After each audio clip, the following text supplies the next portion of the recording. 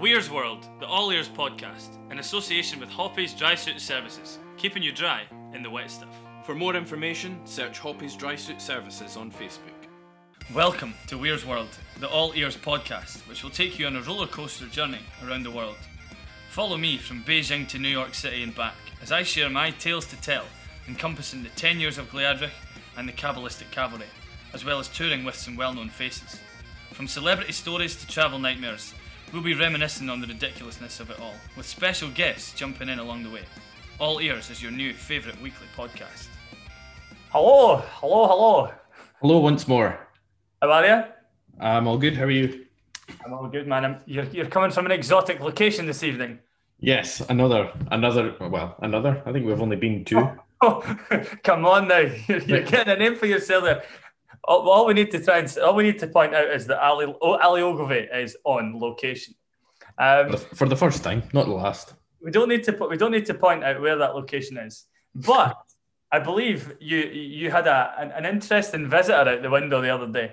Yeah, at the same location, I suppose is the best way to say that. Same location. Which could absolutely not be disclosed this evening on the podcast. No, but it wouldn't be difficult to work out if you knew their whereabouts in the last few weeks. Having said that, this is going out weeks in advance, so... Do you want to tell us about the visitors, or are you just going to leave the listeners in suspense? It depends. How long have we got? How long can we leave them in suspense for? That's the thing. William and Kate, I guess. I mean, as if I know them by their first name. I don't know them at all. William and Kate, what, for down the road? Big Willie and wee Kate. As opposed to wee Willie and big Kate. Nobody wants that. I suppose our latest exciting news is the fact that today, as we record this podcast on location, that today we have charted in 4 countries simultaneously for the first time. Not only the UK and the ever-present Cambodia. We've added New Zealand to that list this week. And today we added Japan to that list. So today is the first day that we've ever charted in 4 countries simultaneously at one time. That's pretty crazy. It is a bit nuts, yeah. I mean, we say it every time. Cambodia, they're sticking with us for some reason.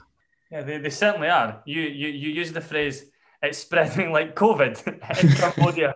Yeah. I enjoyed that very much. I'm not sure if that's the right phrase. I'm not sure if we should use that, but... Ali, I've got something to say to you, though. What I need to say to you, and that's because we should apologise to any of our listeners who tuned into our recent episode with Alan Cumming, who, of course, dropped the F-bomb, and Ali here did not edit it out. And I should point out that I did not hear it either when I listened back to it. So we're both at fault. Apologies for any listeners who were offended by Ali's for f***'s sake. One job for the last 39 episodes. So basically, Ali, I'm going to keep saying it so that you edit out every single one of these. Do you know how many there's going to be now after all that? Anyway, moving on from that. There are some great trad bands. We've got a great, rich cultural trad scene here in Scotland, right? And obviously, we have had Boydie from Pete and Diesel join us previously on the podcast to chat about his experiences and the great work that Pete and Diesel have been doing over the last few years. Yep. But tonight, we are joined by Martin Gillespie of Skerryvore. Great to see you, boys. Thanks for getting me on. Our pleasure. How are things? How have things been? How's COVID been for you? The whole pandemic situation. Has everything been all right? Like you guys have managed to stay pretty busy, creative during all this. Yeah, it's just been pretty mental, I guess. It's for everybody. I mean, who would have thought? We were in tour in the US when it kicked off in March last year, and also had to get ourselves back home. Instantly, we're only a week into tour, so we got ourselves back. But like we were just at that point, we were just thinking this is going to be like a couple of weeks, maybe a month or so, and we'll be back at it. But now we're 14, 15 months into it, and to be honest, we're basically more or less writing this year off as well, just about. So it's kind of crazy to think it's kind of gone this long. Yeah, these things absolutely. happen, I suppose. You were a week into the tour. A week of how long? How long was it? That was only about 3 weeks, I think, just over 3 weeks. So we're in Oklahoma at the point, playing at a festival there. It sort of kicked off just as we were flying out, and as we got out there, like we were just hearing the stuff like this is all kicking off and things were getting cancelled. We kind of got the first weekend the gigs out the way, and then like some of the tour shows just started dropping. Like things were getting cancelled. And I thought, oh no, we managed to get to Oklahoma, and like they were just dead set. We're going ahead with the events. We'd done the festival, but it came Saturday night. We'd done our show, and we're just like, right, we need to book flights out of here as quick as we can, because I think basically we got back on the Monday and the lockdown on the Tuesday. So if I hadn't got back, then we potentially could have been stuck. So we just literally had to book new flights and run to and get home. So it's just kind of mental, but just crazy time. But I just still kind of just think to myself, I just can't believe it's this long. You know, it's like we have managed to keep ourselves fairly busy, but it's still, I'm out of a complete, I've done this for 15 or 16 years touring, and it's all, I'm used to being away, so to be home, to be in my flat this long, it's like mental for me, you know. And whereabouts in the world is home? Where are you? I stay in Glasgow. From Tiree originally, but live in Glasgow. So. You're from Tiree originally. That leads us nicely on. You're from Tiree originally, but not all the boys are in the band. Am I right in saying that you guys are named after the Skerryvore Lighthouse out there as well? Yeah, that's correct. Yeah, so myself, my brother, we were brought up in Tiree. We're born in the mainland, but sort of brought up in Tiree all our life. But Alec, the singer, and Fraser, the drummer, used to go up on holiday as kids, and we kind of got to know them that way. And then sort of like 16, 17, got a few tunes in the pub up there. And when myself and Alec, we were the same age, and we left school at 18. We sort of done our first sort of mini tour of the west coast of Scotland. So done like US, Barra, Lewis, and like we're going to uni at that point in time. So it was all a bit of fun and a carry on just to play music together and, you know, making a wee bit of money on the side and going to see different islands and whatever. And it just kind of grew and grew. We never expected it to do that. And kind of to what it evolves today. So, but the band's obviously sort of evolved as well over the years with more people adding and stuff.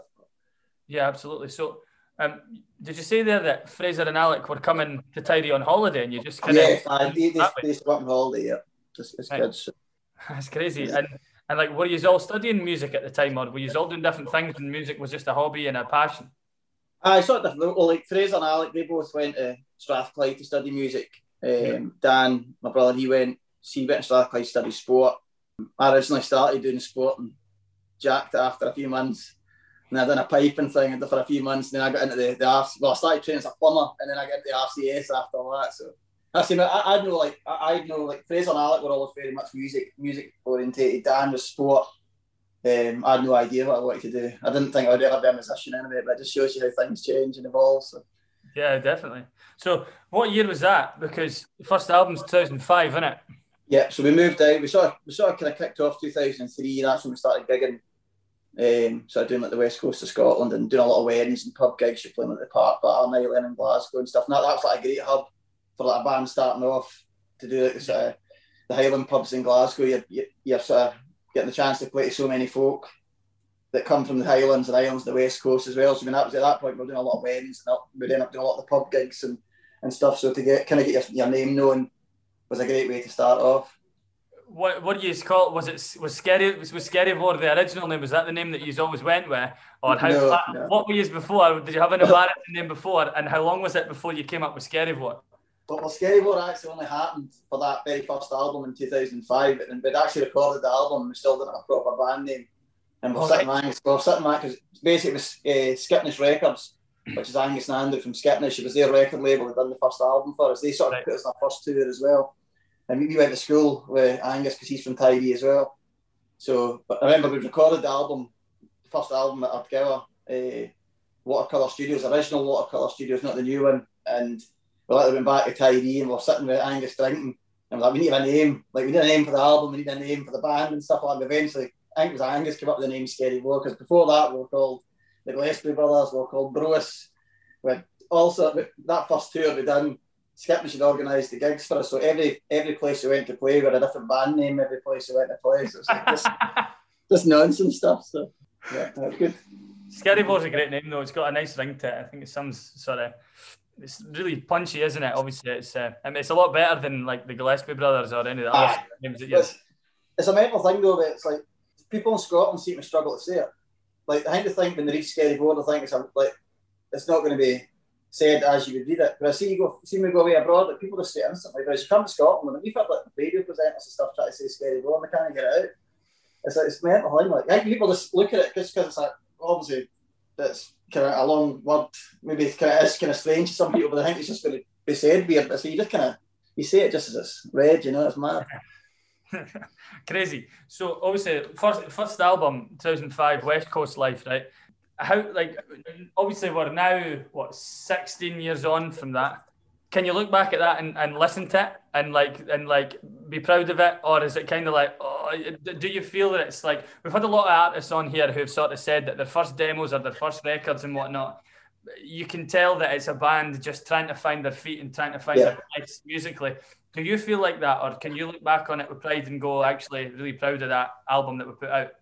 I think I look back in the sense of that's what we were. Like what we're doing now is evolved from that. So if we didn't do that, I don't think we'd be doing what we've done now. Because we never had any plan or aspiration to be what we are now. At that point in time, we were a Cayley band. We played Highland West Coast music. So that's what we've done. And like we've just kind of naturally evolved to what we are now. Like over the years, it's taken us, probably to our album in 2010. It's when we sort of started to go down the song route a lot more heavy, So I mean, I'll do it wrong. Like there's bits that are pretty wild and raw, and some of it is, but that's what we were, and people love it. Like, we still get folk up to us down and say like the first two albums are our favourite albums just because they love Highland sort of West Coast pipe music and stuff like that. So it's one of these sort of things, and it's definitely just part of the journey. You can go back at loads of bands and you look at them and you can sort of see, as you say, how it's evolved from what it was. I mean, you look at Run Rig as well. You go back to the Plague Alec album, it's very, very trad. Same sort of thing. It just starts that. When you look at Skipnish, same sort of thing. You go back to the early albums.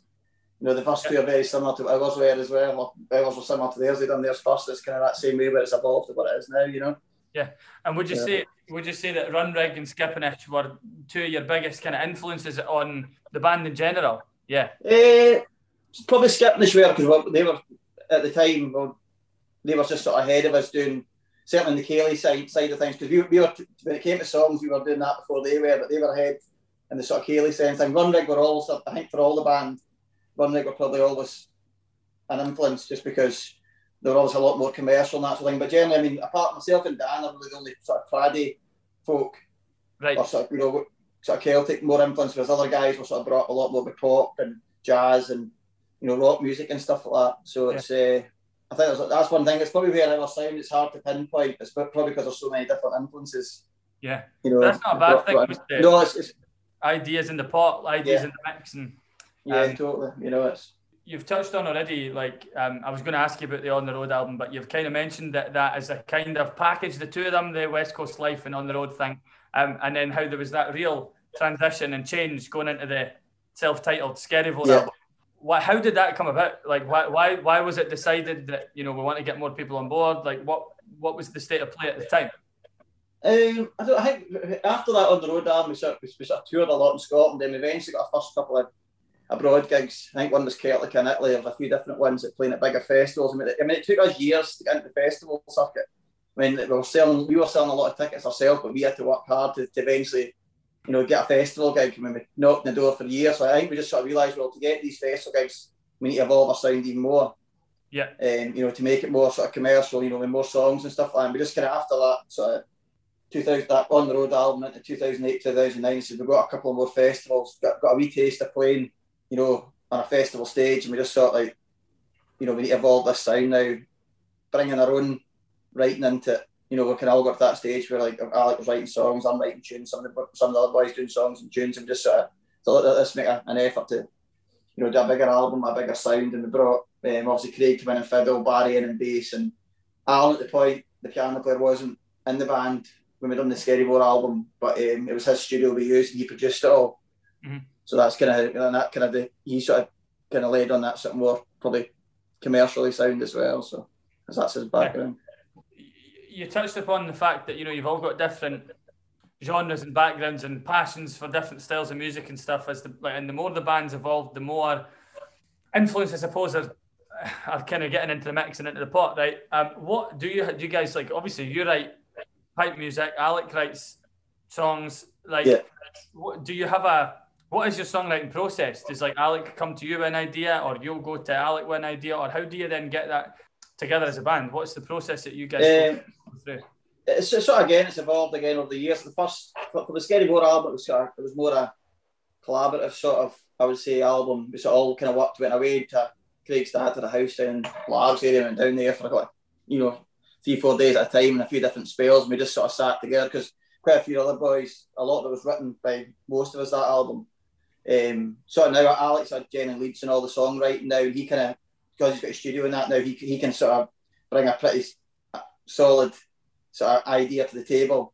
You know, obviously once people might put their ideas in after that, there's a good solid. The tunes are a wee bit different because we kind of make that's more of a sort of, I would say, a sort of band thing. I might have 3 or 4 tunes taking the guys to listen to, but this is a set, and then we'll try a few different things and I'll sort of evolve from there. So that's kind of the way it's been working at the moment, and I think that's one thing probably good about the last year or so. We've actually had time to write stuff and not been on the road all the time, so that's probably one bonus of it. You guys have actually stuck to a really good process of putting an album out every 2 to 3 years, which is quite impressive compared to a lot of bands. Some bands take 4 or 5 years to get an album together, but you guys are on a really unique cycle and journey, I suppose, in that you're doing them every 2 or 3 years. Do you think that's helped and aided by the fact that there are so many people contributing ideas to the pot? Potentially. It's a hard one as well, because at times we thought we weren't doing enough, if you know what I mean. But it's hard because we were in tour all the time. It's like we're a pretty heavy going touring band. We're on the road a lot, so it kind of made it hard to, we were having to block in spells to try and record. But the ideas aren't there, you can't do it. It's a hard thing, and it's not easy just to sit and write music. It's like you need to have an idea. And I certainly know, like Alex saying, we go through spells that sometimes you've got ideas there, and the next it just doesn't happen. So I think it's been good that we have kind of steady sort of run at it. I think there's 1 year, there's maybe a 3-year gap, and that's potentially a wee bit too long.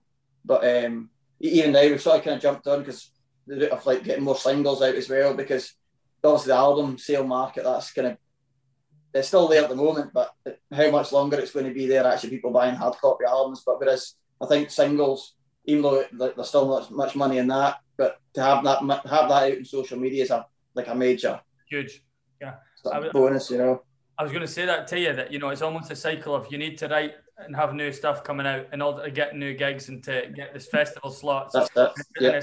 It's a vicious cycle in a way, because as much as you want to make money from your music, it's the live gigs that's really going to make the real money. And just more so now, like with Spotify and Apple Music, because they're just absolutely shafting the musicians and the writers, and it's like that's where there needs to be a massive swing in it, because it's just not viable.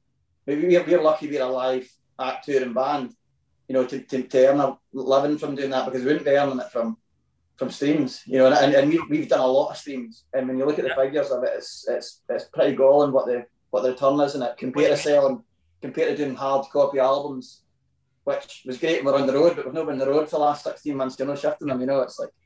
And that's a whole nother rough cycle in itself, because platforms like Spotify and Apple Music, they absolutely make sure that your music gets heard more. Like you've been listened to a lot more for them being there, but actually you're making nothing from that. Yeah, it's a vicious cycle in that your music's been heard in wider circles, but actually you're not making any money from it. Yeah.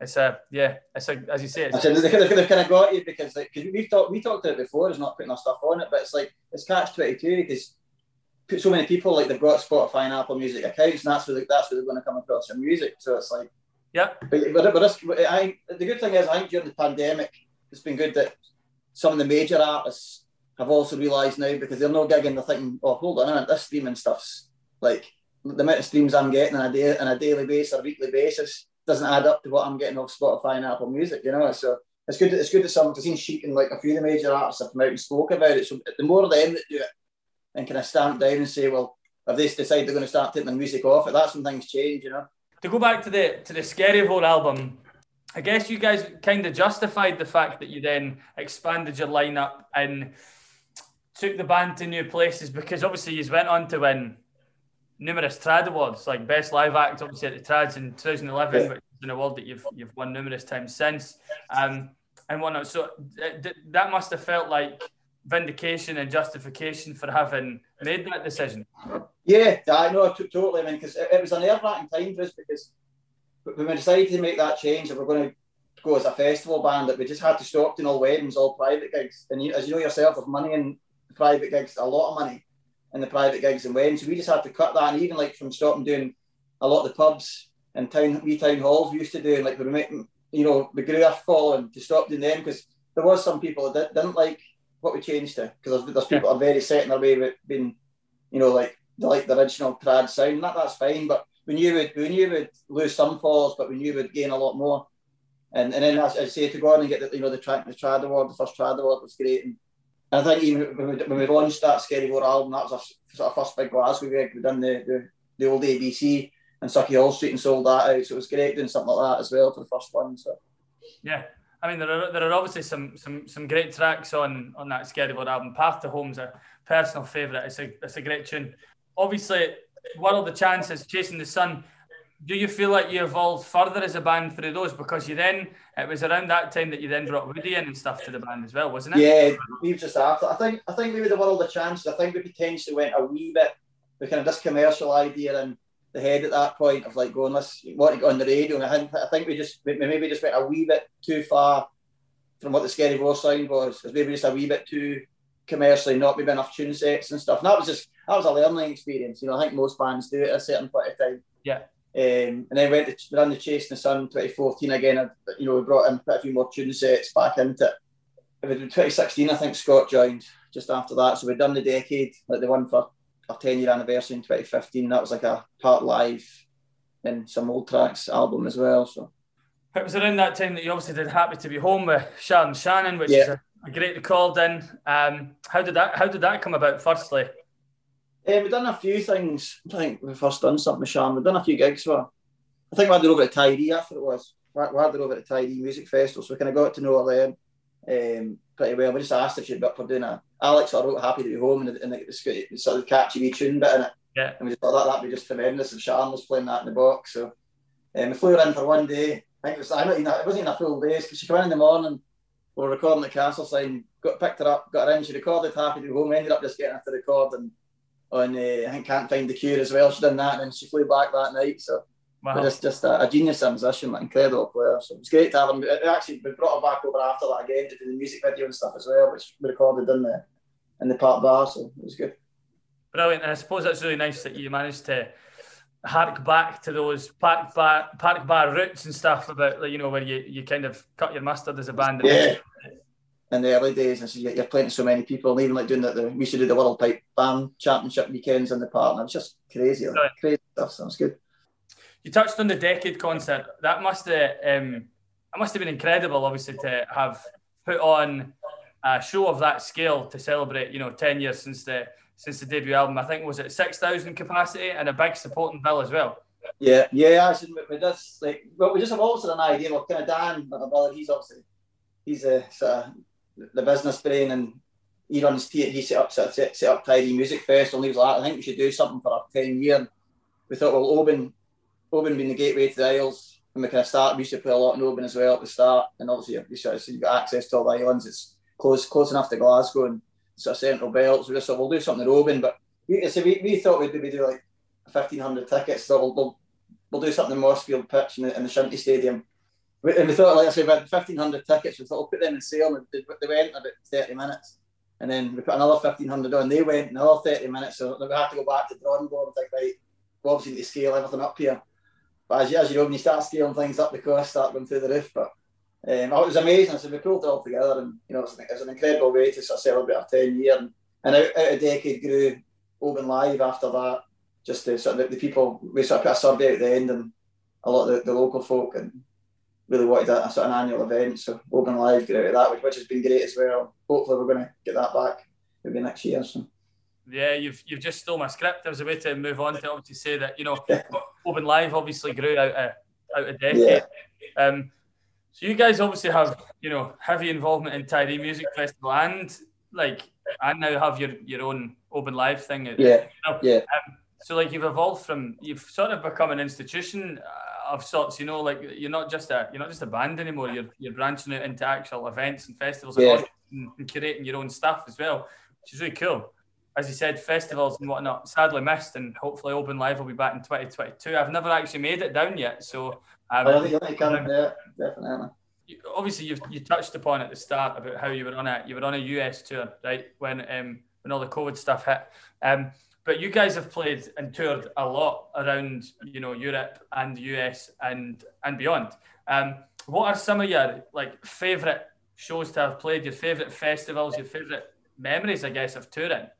I would say probably one of the first film gig we've done was Italy at Celtica Festival, which is in the Aosta in the Alps. And I mean, that was incredible. But being our first ever film gig with a festival in Italy was great. So that always sticks in my mind. And we've been typical Chuchter boys. We got out there and went to absolute skite for 2 days as well. So I think the gig was a bit of a blur in the end, but we kind of got through it. So that always sticks with me. We've been really, that's another good thing about actually being in lockdown. You've actually been able to sort of reevaluate what we've done in the last 10 to 15 years, because it's one thing, seeing you're on tour all the time, you kind of forget, or you don't sit and take stock of what it is you're doing all the time, so it's been good in the sense just to sit back and think, we've actually done this, or we could do this better. So I mean, we've been lucky, like Denmark Tuna Festival is one of the biggest sort of folk Celtic world music festivals in Europe. We've been lucky to play that 3 or 4 times. What other ones? You go to America, you've got some of the major Irish fests like Milwaukee Irish Fest, Dublin Irish Fest, Lacrosse. So there's so many sort of great festivals in Spain. I've seen what's the one in Spain? I've just seen it get announced again today. Ortiguera, that's the one. We've done that 3 or 4 times now as well. So we're very, very lucky. And there's a lot of good ones down south as well. Shrewsbury Fest, and it's great. And just to sort of sit back and think, and hopefully we'll get a few more in the next few years as well. So. Any festival or events that stick out for the negative reasons, the not so good ones? Yeah, I was gonna say that actually, the negative ones, and also you touched upon the situation in Italy where you all went and got hammered. Emma, you must have some, especially being such a big band in terms of numbers, you must have some memorable f***ups from down the years. There's been a few, we're kind of pretty good with it now, because we just sort of realised that in the early days, you're carrying on in that, and you can get away with stuff, but as things start to evolve, and you need to be very careful. We kind of learned the hard way a couple of times. If you can't, you know what I mean. But you need to be on the ball. But and with a couple, I think it was Italy. Funnily enough, we went and we kind of, they took us a day early. They liked us a day early, and it was the worst thing you could have done was. So we just, remember hearing bits of the gig back, and it's like they were happy enough, but it's still wild. You don't want that, and now even more so because things are getting filmed all the time, people's phones. So we've kind of got a conscious effort. By all means, we can have a few drinks and all that, but it's a case of you need to be on the ball, and because there is a lot of stake now. Because all it takes is one, for a band, it can be one bad performance at a big major festival. You don't know who's watching. Yeah. You don't know who's there, and if the festival director's there and stuff, and they see you make an arse, and there's a lot of money involved and stuff. It's like I don't know, it's hard at times. There's a lot of temptation to drink and stuff like that, and it's like you just kind of screw with that, Yeah, absolutely. Save that for the after party and all that kind of stuff. Eh? I mean, I've missed a few flights home and stuff like that, but that's kind of been after the gigs, thankfully. So to look now at the obviously what's the modern day stuff. You guys, like, to go back to what we were saying at the start of the episode, you guys have actually been pretty active during the pandemic, and you've obviously found ways to be creative and to be doing stuff together, which not every band has managed to do. First of all, let's talk about Everyday Heroes, because obviously that came from yourself. That's one of your own pieces.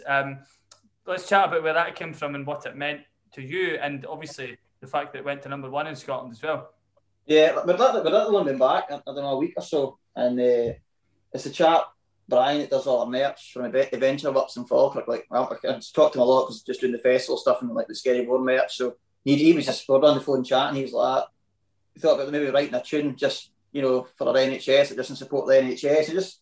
I was like, that's a good idea. And it was a Sunday night I spoke to him. I think the Monday morning I woke up the crack of dawn, and just had this idea in my head, and I went to the room, played it a couple of times, recorded it on the phone, and then just sent it to the boys. And I said, listen, Brian, put this idea in my head. What do you think of this tune? And by the end of the week, I'd sent it to Scott, and he'd sort of tracked it. And then we got all the other boys in, to send their bits in, because a lot of the guys have all got their own recording equipment as well. So we just managed to pull it all together. And Scott sort of done a mix of it and all that. And then Craig put a video together. We just sort of do a home video sort of thing and put it together that way. But as I say, I never expected it to do what it done. And to end up with Scottish number ones, to think to do that during the pandemic was pretty unreal. Again, as well, to sort of the awareness it done for the NHS stuff and sort of money it generated, and also I think it was just great at that point in time. The sort of Thursday night tune thing had started as well, so the amount of folk that were actually playing it as part of that was great as well. And as the music was so important to people, it's sort of one thing we learned, like how important music is to folk. And obviously it is to us and to yourself, because that's what we do. But it's like actually how important music is to actually people in general. The amount of folk we were getting messages, even when we were doing like, Alec was doing his Friday nights, so I'm doing like cocktail nights and tunes. Like folk are messaging all the time, just saying how much they enjoy just having a bit of crack and hearing some tunes and stuff like that. It's so important to people, Yeah, absolutely. It's brought home as well. The fact that it's always the arts that are cut and slashed by the government. Oh. The government always slash the arts, and yet what is it that people have turned to during this major global pandemic? The arts. And obviously the arts cover so much, music, like film, whatever else. But it's without the arts, so many people would everyone's mental health has suffered anyway, I would say, to a point. But without the arts, seriously, we really would have been in a really sticky situation. Yeah. Oh, it's I've seen there was new regulations put out today as well, and it's crazy. Just that, as I say, the arts has always last. It's not just been now in the place. It's always been the case. It's always put the end. It's always the thing that's cut first. It's just like it's crazy. And it's crazy how important it is for people's mental health, but actually even for Scotland, how much it generates for Scotland as a country. Yeah. You know what I mean? It's like it's just crazy, the thought process and the whole thing. Yeah. We spoke, Ali and I spoke on the introduction before he came on there about how Scotland has such a rich cultural heritage and whatnot, and yet, as you say, despite the fact that our culture is possibly more recognisable around the world than any other countries, we still don't get the support anywhere near the support that we ought to be getting. Yeah, well, see, even we've been pushing Visit Scotland and stuff for years, because see we're playing these Irish fests in America, like Milwaukee. Obviously, they're Irish fest. Then we've done the Scottish fest at the San Francisco Highland Games, which is 120,000 folk. And do you know who the sponsor of it is? Aer Lingus. They're doing tours of Ireland, and we're like, to Visit Scotland, get yourselves out there. And we done a feasibility study. We don't think it's. You're like, honestly, it's like selling sweeties to kids. Folk just want to come and visit. They want to come and visit Scotland. If you've got packages for them, they'll come and do it. Yeah. It's just crazy. It's absolutely incredible. You guys have done New York Tartan Week as well. We've spoken about it a lot on this podcast. We've been involved in it and whatnot. But every year, I'm sure you know of Kyle Dawson, and he's obviously the president of Tartan Week at the minute. He speaks frankly with me every single year about how he struggles to get Scottish-based sponsors to back New York Tartan Week. But it's ridiculous. Crazy. I've said it. It's just in America. It's so vast. It's the same sort of thing when you go out. Everyone's Guinness and Jameson's, which you understand Guinness, but Scotland's makes the best whiskey in the world. Yet we just don't promote it well enough. And don't get me wrong, it's becoming more now, but it's still nowhere near. I mean, the publicity that Jameson's and Guinness do in America is, incredible. Whereas you think if our whiskey companies got together, it just says let's just go and advertise it, because people want to spend in whiskey. They want to drink it. Yeah, it's crazy. As you say, the amount of times that I've been in the US and people have said, do you want a whiskey? I'm like, yeah, damn, it's like, I'll have a whiskey. And the hand you at Jameson's, it's like, I love James. I actually drink it a lot, but out there, it's just because it's easy to drink it. But it's like, I just still, we actually started doing whiskey tastings. We do whiskey tastings of music out in the States. People just love it. We've had sort of three sponsorship deals with Balvenie and Aberlour and stuff. So we're giving them, they're getting a chance to sample different whiskies, and we're talking about the areas of Scotland and playing music from the different areas and stuff. And folk just love stuff like that. And it sort of just kind of make them learn a wee bit more about the different kind of whiskies and things. So it's great. As well as the Everyday Heroes thing, you guys have done a couple of live stream gigs and stuff, and obviously the one most recently on the Royal Yacht Britannia, the Thing Valley one. That was brilliant. That looked great. I'm seeing some of the bits of footage and stuff of it, and it looked like it was a real success. Obviously, it's not the same. You can't replicate the idea of having a crowd in front of you, but just getting the guys together and being able to play tunes and make people feel happy from afar that they're getting this live music Was that how you felt about it, or how was it for you guys? Yeah, I think so. We done the Clydeside Distillery first, and obviously we're pretty nervous going into it because we'd seen quite a few things online and just thought it needs to be better.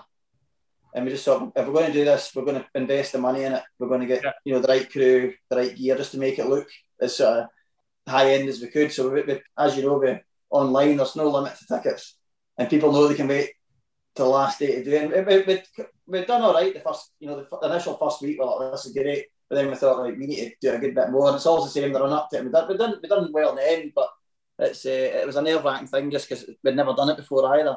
Just sort of testing new water, but. It was great. Nice pun there, by the way. Nice pun.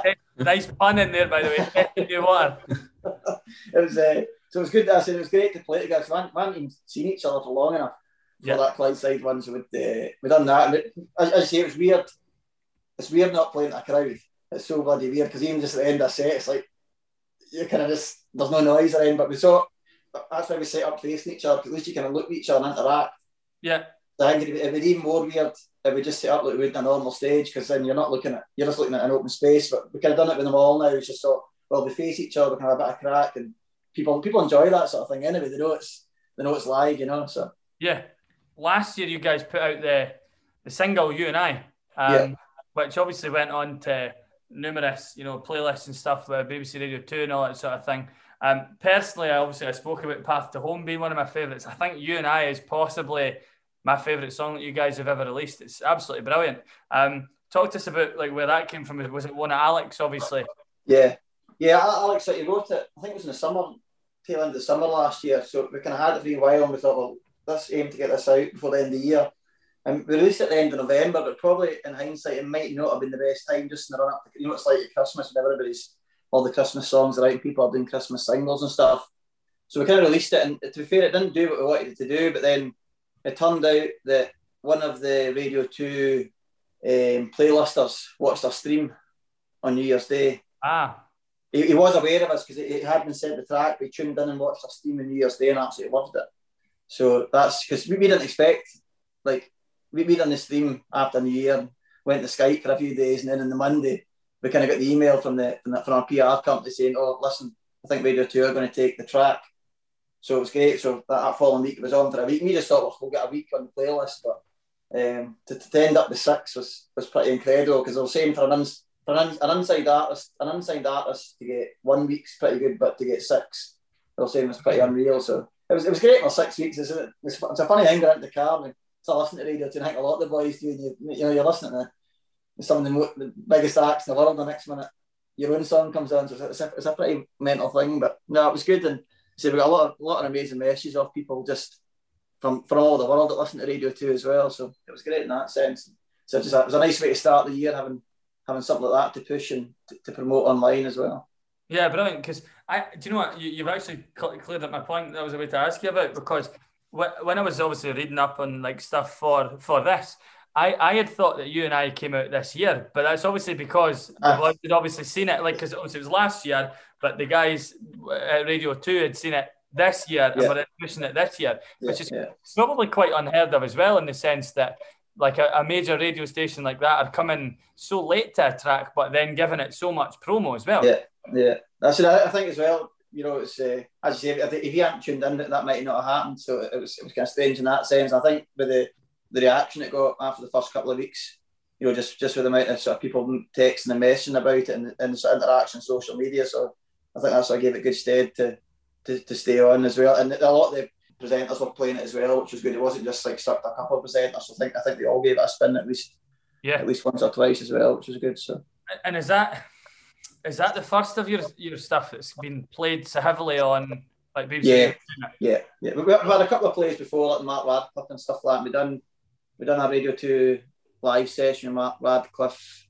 When would it have been the last World Cup? I think it was, because England were playing that night. They get beat because we were in the studio at the time, just about to start playing, and you can see Mark Radcliffe like that. I think it was Croatia or something beat them, or something like that, innit? Yeah, was that the night they went out in the semi-finals? Yeah. Aye. Honestly, I was playing an acoustic gig in London that night, right? And I sat watching the game before the gig, and and we were obviously all celebrating when we seen the goal and stuff. We got to the venue, right? It was not like it wasn't a paid sort of it wasn't a ticketed event, right? So the place was rammed when we arrived, and we thought, brilliant, like it's gonna be packed, it's gonna be great. And then they got beaten. Everybody cleared out. Everybody left. That's mad. So, that's the reason. That's I remember that night. Just in there, Mark. He's good crack, Mark, and they're good laughing and stuff. But, I think apart from that, we've had a couple of plays on radio too, but that's you and I's been our first sort of major playlisted track, which has been great. So, and like I read about what Woody was saying about the way that he, produced it, so that it had that sort of commercial sort of feel about it and that radio friendly sort of vibe about it. Do you think, like, I suppose maybe I've answered my own question, but I was about to say to you, why do you think it's that track that has been the one that's been picked up so much by commercial radio? Do you think it's just because he was there at the right time, heard the track, or do you think? I think so. I think it's just it's a great song. I mean, we've got a few really good songs. I think, as you see, I think it's just lucky at that time he's heard it, and that was the newest track as well. Because I mean, it could have been a time. I've seen it, the guy was definitely, he's been aware of this for years. Yeah. So I think it's just he's obviously aware that they'd received that track the month prior to it, so he knew there was a new song out.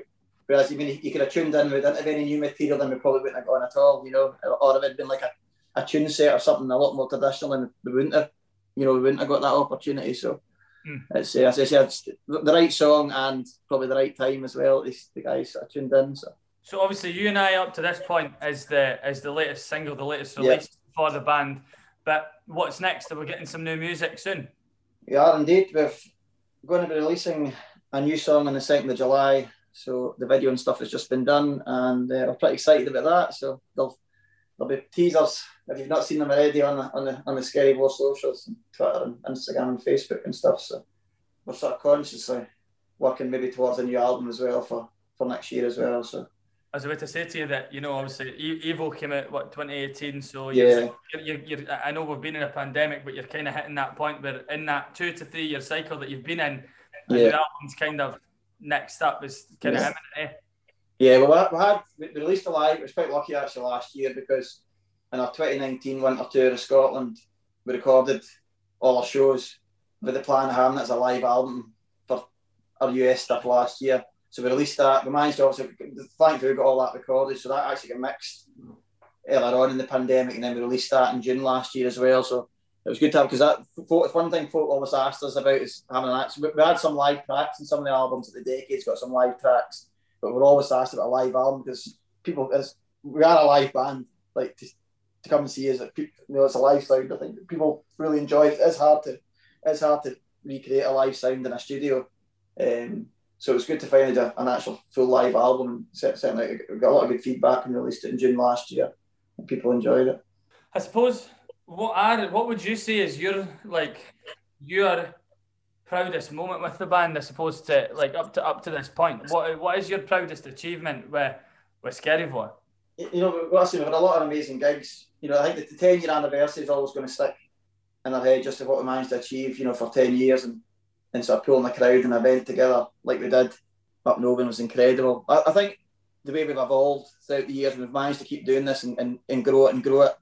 You say there's a lot of bands that might do 3-4 years and then just fall away, but we've managed to keep this going, keep the core of the guys together, which is also hard. And we've had a couple of changes with bass players, but apart from that, it's from the same core of guys. And I'm gutted. Like last year was obviously a 15-year anniversary with Inveraray Castle planned, which I think would have potentially been bigger than what Oban was going to be. So I think that probably been another highlight.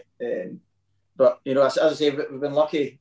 I count myself very lucky at the amount of places I've got to visit and festivals, other acts we've got to meet and share stages with as well. So I mean, there's so many. But probably I think the 10-year anniversary in Oban, I think just it'd been our 10th year. The event we managed to pull off, I think it's definitely one of the top moments for me.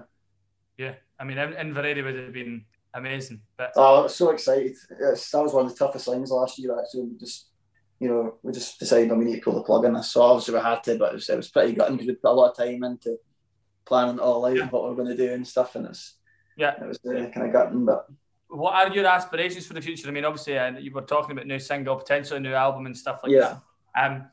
Is there anywhere that you in particular think I'd love to play there in terms of a festival or a location in the world? Is there anywhere that you're like, I'd love to take the band out to wherever? I'm not sure. I want to go back to Oz because we might have been Oz this year for a second tour. We done our first one in 2019, which was incredible. So we're looking forward to going back, but I don't even know it's going to be 22. It might be 23 now, just because everyone's been knocked back like 2 years now. So I'm deaf because the gigs, the shows we've done out there were incredible, and the reception.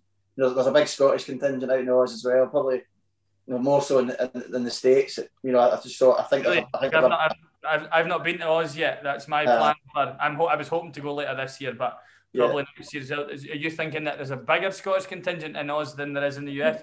Maybe not, but I just think I don't know. I just seem like a really good vibe from considering how long it's taken us to build up to where we are in the States and what we sort of jumped into in Oz straight away. I just think that it might not take as much a build, if you know what I mean, in that sense. Yeah. But I just the gigs were. I mean, the festival's incredible, receptions were incredible. So I'm definitely looking forward to getting back there, and hopefully might get a few other countries I've not been to yet. So. As it stands, have you guys got anything in the calendar at all? But right now we're still scheduled to go back to the States in September. We've got a 4-week tour. A lot of the gigs were obviously moved from last year to this year as well, and a few extras as well. But at the moment, we've just been granted a 3-year visa, but we can't get over the line because all the concerts are shut here, like the Belfast concert and the London one. The next booking you can get is February next year, which is obviously no use. And obviously right now, the US actually they opened up to a certain amount of countries today for travel, but the UK is not one of them as well. So. Yeah, I've seen that. Yeah. So at the moment, we're kind of just sitting tight to see. We've got a festival. We've got Moonbeams Festival in July down south, which is in Yorkshire, and I think there's maybe another one in August. But there's not much. But I said I'm taking in anything that happens. I'm taking it as a bonus. I said this at the start of the year for the guys. We just need to roll with this, and if we get stuff as a bonus, and if we don't, we just need to power through and look to either the end of the year or 2022. But as you say, the arts is right at the end again. If we're doing shows, we want to be doing them to near enough full capacity that we can, because there's a lot of venues you just can't do at half capacity. It's not financial. It's never going to work, So just kind of thought to ourselves, well, let's just sit tight as long as we can, and then we try and do stuff as soon as things are open to do it. So, who do you live with? Because they must be fed up of seeing you by now, like.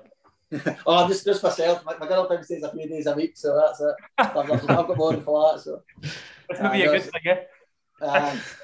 That's why there's so many empty bottles of whiskey up there. That's the one I never used to drink in the house. That's been one of the worst things about lockdown. I just end up really drinking most nights. So I've been good the last 2 weeks, but it's all going to kick off again now. The Euros will start. So. Right. Never have I ever. Right. We've got a few questions for you. Right. Before we wrap up. So the first one is: never have I ever made a horrendous excuse to get out of a commitment. You must have done that at some point. You must have. Aye. I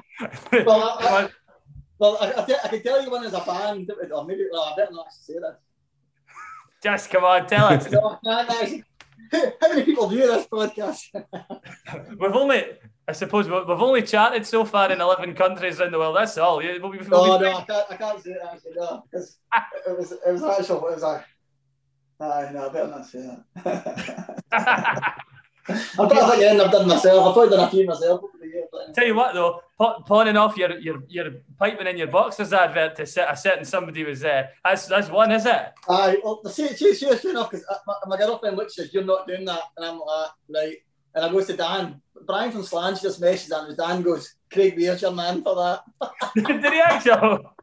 Because I sent it to you and I sent it to Cammy Barnes. I thought he'd be up for it as well. And Cammy's like, not a chance, I'm doing it. I thought, well, Craig Weir's definitely doing it. I'm doing it. So thanks a lot. Good done. The next one, you actually half touched upon this earlier on in the episode. Can't stop laughing at that now. You actually touched upon this one earlier on in the episode. Never have I ever shown up at the wrong airport or flight. You must have done that as well. I've missed a flight in Italy. Went in an absolute skite and woke up. The boys, my brother couldn't wake me up. He said I was out of the game. He was shaking me, slapping me, just couldn't get out of bed. So they literally all got to the airport on the flight, and I've come to stuck in a hotel. Nobody speaking English or anything. So I managed to fly back that night.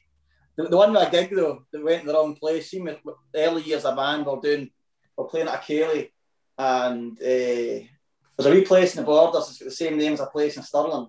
What's it called? And there's a guy from Tyreek goes there. I can't remember, but we ended up going to the wrong place. We went to the Borders and said we were going to the place in Stirling for the gig.